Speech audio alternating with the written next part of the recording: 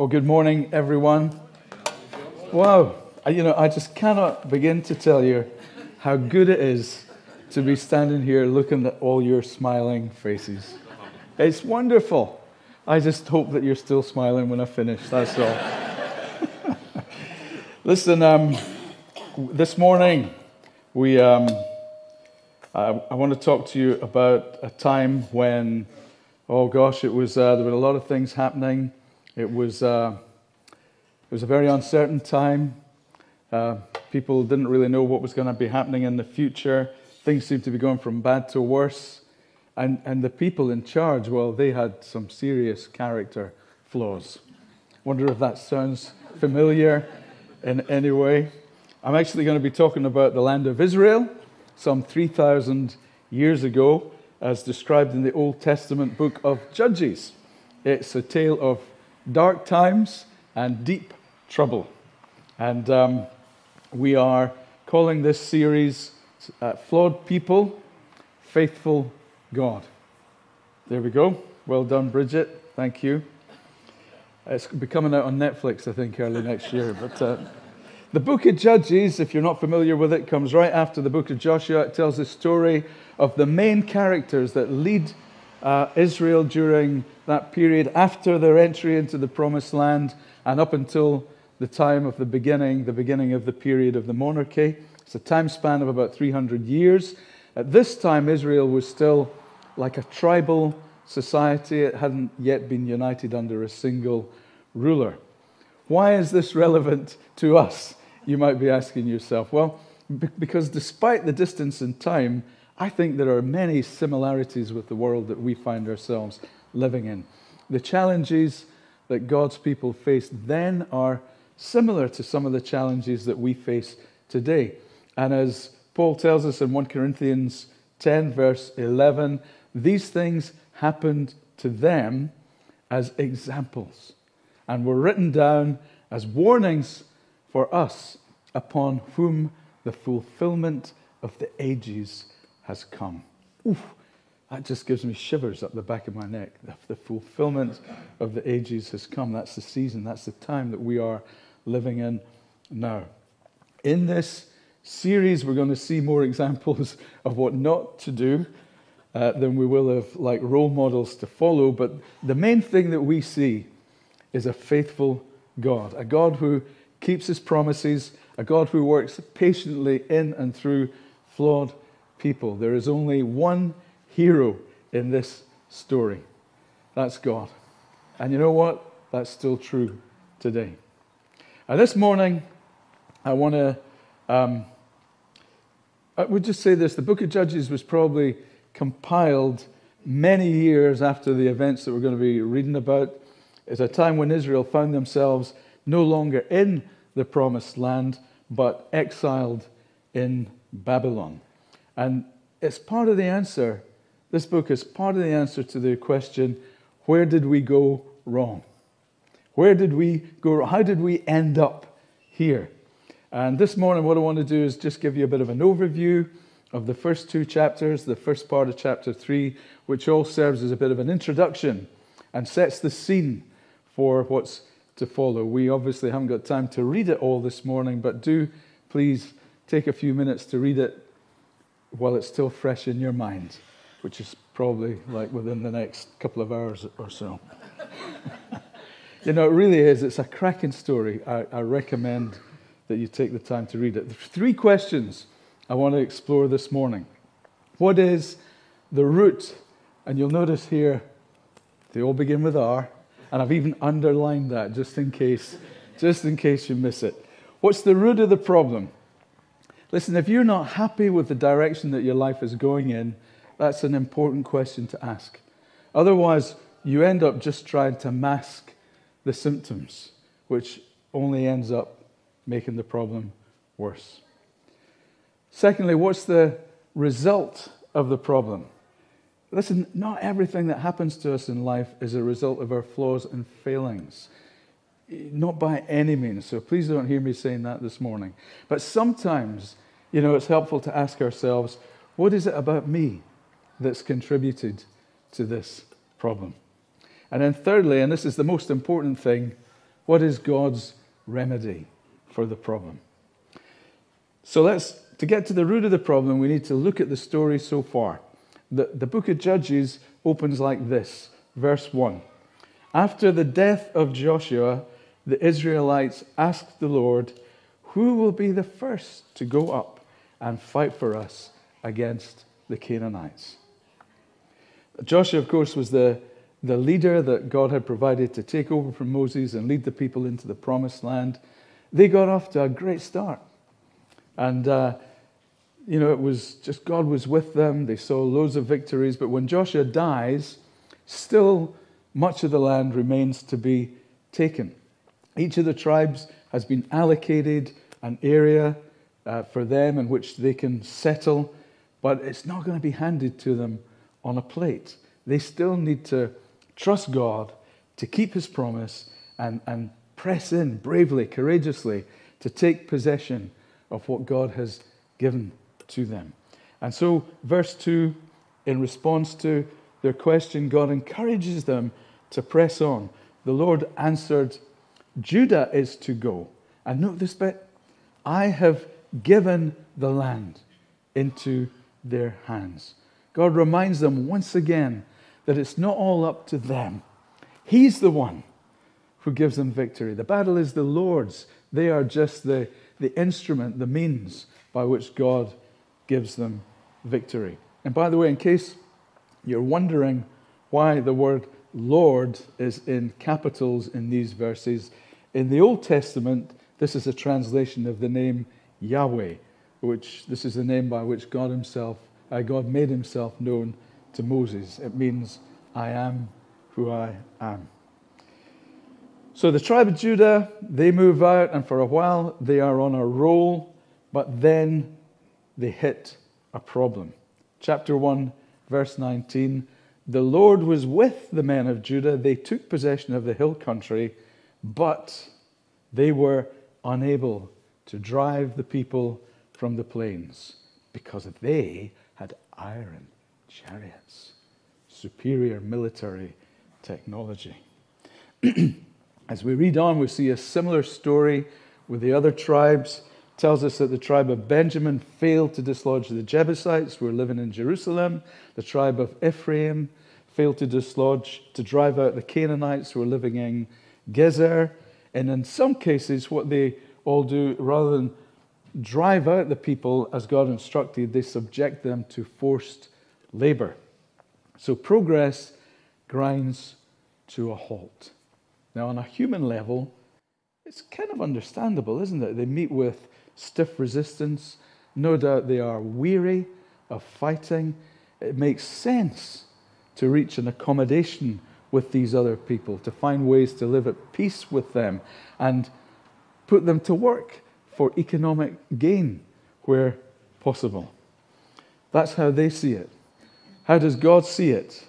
Chapter 2, verses 1 to 3. "The angel of the Lord went up from Gilgal to Bochim." Gilgal, it wasn't that he lived in Gilgal. The significance of this is the place where God renewed his covenant with Israel when they entered the promised land. So the angel goes up from Gilgal to Bochim and says, "I brought you out of Egypt, led you into the land that I swore to give your forefathers, and I said, I will never break my covenant with you. And you shall not make a covenant with the people of this land, but you shall break down their altars. Yet you have disobeyed me." Why? Why have you done this? So listen, the way the Israelites see it is they can't do what God has said. The way that God sees it is that they won't do what he has said. Now listen, maybe you feel that God's been a bit harsh here, but listen, when did iron chariots become a problem to God? This is the same God that they'd seen bring down the walls of Jericho without a single shot being fired. They'd seen the sun stand still in the sky. He had rained down hailstones on the opposing armies. It seems that they had forgotten the promise that God had made to them and had started to think that this was all down to them. to make it happen. The root of the problem, I believe, isn't the strength of their adversaries, it's their lack of trust in God. Their lack of remembering the promises that God had made. And here's the reality is, it's the same with us. If we wait till we're good enough or strong enough or smart enough or have enough support to do what God is calling us to do, then we will wait forever. As our American friends say, we always feel $1 short and a day late. Isn't that the truth? We never feel that we have enough of what's needed to do what God is telling us to do. We sang that song, I love that song, pardon for sin and a peace that endureth. God's own dear presence to cheer and to guide, strength for today, bright hope for tomorrow, blessings all mine, and 10,000 besides. God has promised us so many blessings, but we have to press in and make them ours. They won't be handed us on a plate. It's not that we can earn them or deserve them, but by faith we need to press in and take hold of them. What we need, it's like it's as we step out in obedience to God that He steps in and enables us to do what He has called us to do. And what we need, it's not that we need a great faith. What we just need is a little faith in a great God. A little faith in a great God goes a long, long way. A God who keeps His promises. Secondly, what are the results of the problem? The consequences of failing to obey God and driving out the people of the land are spelled out in chapter 2, verse 3. God says, they will be thorns in your sides, and their gods will be a snare to you. Now, some of you might be wondering what to make of this whole thing about God telling the Israelites to drive the existing inhabitants from Canaan. We don't have time to get into that this morning, but we do aim to come back to that later in the series. All I'll say for now is that it would be wrong to see this as some kind of like ethnic cleansing or an imperialistic conquest. The goal was to cleanse Canaan of idol worship so that Israel is able to live there in covenant faithfulness to God. And God's ultimate purpose in all this is to bless and to heal all the nations. But at this stage in His redemptive plan, it's vital that Israel doesn't assimilate with the other nations and become idol worshippers like them. Otherwise, how are they ever going to be able to point people to the true God and be a light to the nations, which is the calling that God has on them? So the result of their disobedience is that idols are being worshipped in the midst of the Israelites, and this will prove a snare to them. Isn't that the same for us? We know that we're under grace and not under law, but if we go on making space in our lives for things that have no place in God's kingdom, then eventually it's going to come back to bite us. So for the Israelites, it would be some years before that happens. Chapter 2, verse 10.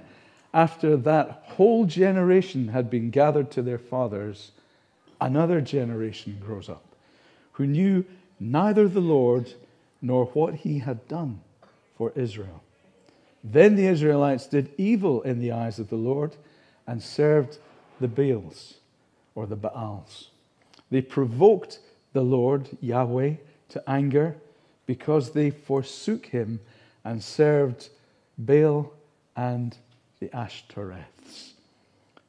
It wasn't that this next generation hadn't heard the stories of God's saving acts, their deliverance from Egypt, the miraculous crossing of the Red Sea, the manna in the wilderness, the victories that God had given them. But clearly these stories no longer engaged their hearts or shaped their identity. This is why it is such a priority for us, isn't it, to invest in our children and our young people. It's not enough that they know the Bible, they need to know the God of the Bible. What was it that attracted them to worship the local gods of the people around them? We can only speculate, but I imagine it would be the same thing as every other generation. The desire for material security and probably sex. When the Israelites entered Canaan, they found a land that was fertile beyond anything that they had ever seen. And the Canaanites attributed this fertility to their male gods, the Baals, and to their female counterpart, the Ashtoreths, sometimes known as Asherah. Now, the Israelites, they knew the stories about how their God, Yahweh, had led them out of Egypt and through the wilderness. But here's the question: could they rely on him now to prosper them and to provide fertile farms in the land of the Canaanites? Or would they need to honor the fertility gods of Canaan as well? Why not hedge their bets and do both? Worship both. That's what happens. And add to that the worship practices of the Canaanites. They believed that they could influence their gods' actions by acting out the behavior that they wanted their gods to demonstrate. Now, since they believed that it was the sexual union of Baal and Asherah that produced fertility, then their worshippers had sex with the shrine prostitutes in order to encourage their gods to become amorous. Now, it doesn't take a degree in theology to see how that style of worship might be attractive to the young men of Israel. It wasn't that they completely rejected the faith of their fathers. If they'd done a religious survey, they would have probably still ticked the box smart Yahweh, just as a lot of people today would tick the box marked Christian, but in practice their lives were no different from the pagans. And from there, of course, it was just a small step to intermarry with them, the very thing that God had forbidden. So idolatry is a slippery slope. And, it's not just an Old Testament thing, is it? In John, his first letter of John, he warns the followers of Jesus, "Dear children, keep yourselves from idols." I think that should be 1 John 5:21. An idol can be anything, can't it, that takes the place of God in your life. It's what you center your life on, what you attach greatest value to, what you hold dear, what you cherish most in your heart. Now, that might be your marriage, your family, could be your career, your business, your pension, your investments. These are all good things. But when they become a God thing, when they compete with God for our hearts, then they become an idol. Now, for the Israelites, with God no longer at the center of their life, things go downhill very quickly. The verse that sums it up, and this is kind of like the theme tune of the book of Judges. In those days, Israel had no king. Everyone did what was right in their own eyes. I don't know about you, but it seems to me that's a pretty good description of our time as well. Tim Keller puts it this way in his latest book. He says, "The growing fragmentation of society into different tribes reveals a vacated center, an absence of any shared vision of what's right and wrong. There's a loss of social trust that's rapidly undermining all the institutions that have held our society together." You're not smiling any longer.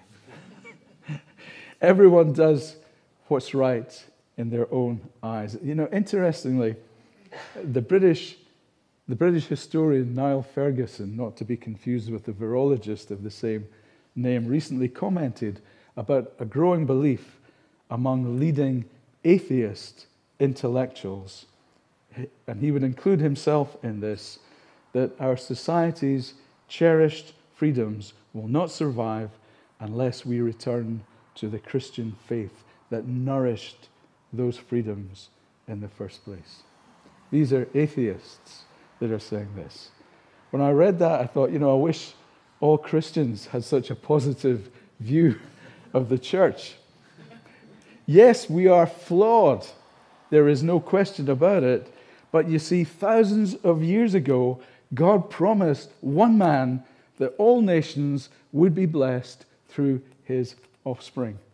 And God is faithful to his promises. Finally, what's God's remedy for the problem? Well, with Israel in kind of this spiritual and moral chaos, their enemies are not slow to take advantage of their weakness. So they're constantly being raided. They're in great distress. Does God say, tough, you've made your own bed, now you can lie in it? No, because though we are faithless, God remains faithful. That's who he is. He can't deny himself. So we read in Judges 2:16 that the Lord raised up judges who saved them out of the hands of these raiders. Don't picture these judges like sitting in a court wearing a wig and long robes. They're not so much judicial figures. They are more like tribal chiefs or military leaders. So he raises up these judges. Does this solve the problem? Next verse. Yet they would not listen to their judges, but prostituted themselves to other gods and worshipped them.